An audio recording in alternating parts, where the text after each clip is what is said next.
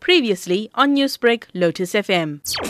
This is a peaceful demonstration that has been asked for by the staff. It's actually going to be a fairly new sort of a concept, to comply with level 3 lockdown. We've come up with something that we're calling a PDD, which is a peaceful digital and driving demonstration. So pretty much our staff members will arrive at the gym. Some of our members as well, they'll be outside, social distancing, masks, etc.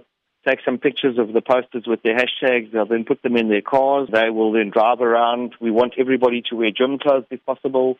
We want people to blast their hooters if they're driving for 5 seconds at 1 p.m.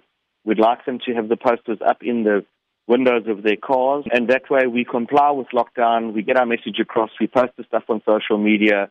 And hopefully we can generate some interest and concern for the plight of the gym industry in South Africa. Grant, looking at the financial impact of being out of business for such a long time, how has the sector been impacted in that regard and in terms of job losses? There's about 29,000 jobs in the industry, 2.2 million members, about 1,100 full-service gyms, but literally thousands more personal trainers, yoga studios, Pilates studios. Up until July, 31% had laid off their staff. That's about 9,000 jobs lost. By the end of July, another 14%, that's 4,000 jobs lost. And then the prediction for the middle to the end of August is another 18%, which is another 5,300 jobs.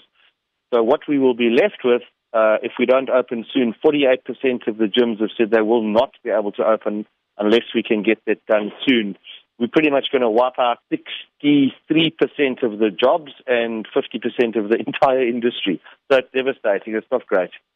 Now, gyms have been shut for 5 months or about 131 days, leaving thousands of South Africans frustrated. And it has become a lifestyle for most of them, taking them out of that routine now. So how many people are you expecting to participate in today's demonstration? There's hundreds of gyms and we assume, thousands of members. We're not looking to antagonize the government or throw rocks or burn anything. We're about health and fitness and helping to prevent disease and save lives. One of the single biggest indicators of a bad outcome if you do get COVID, if you're obese, your chances of dying is much higher.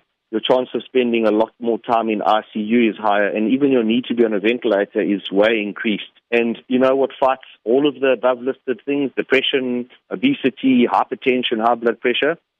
That's what fights it is our gyms. Newsbreak, Lotus FM, powered by SABC News.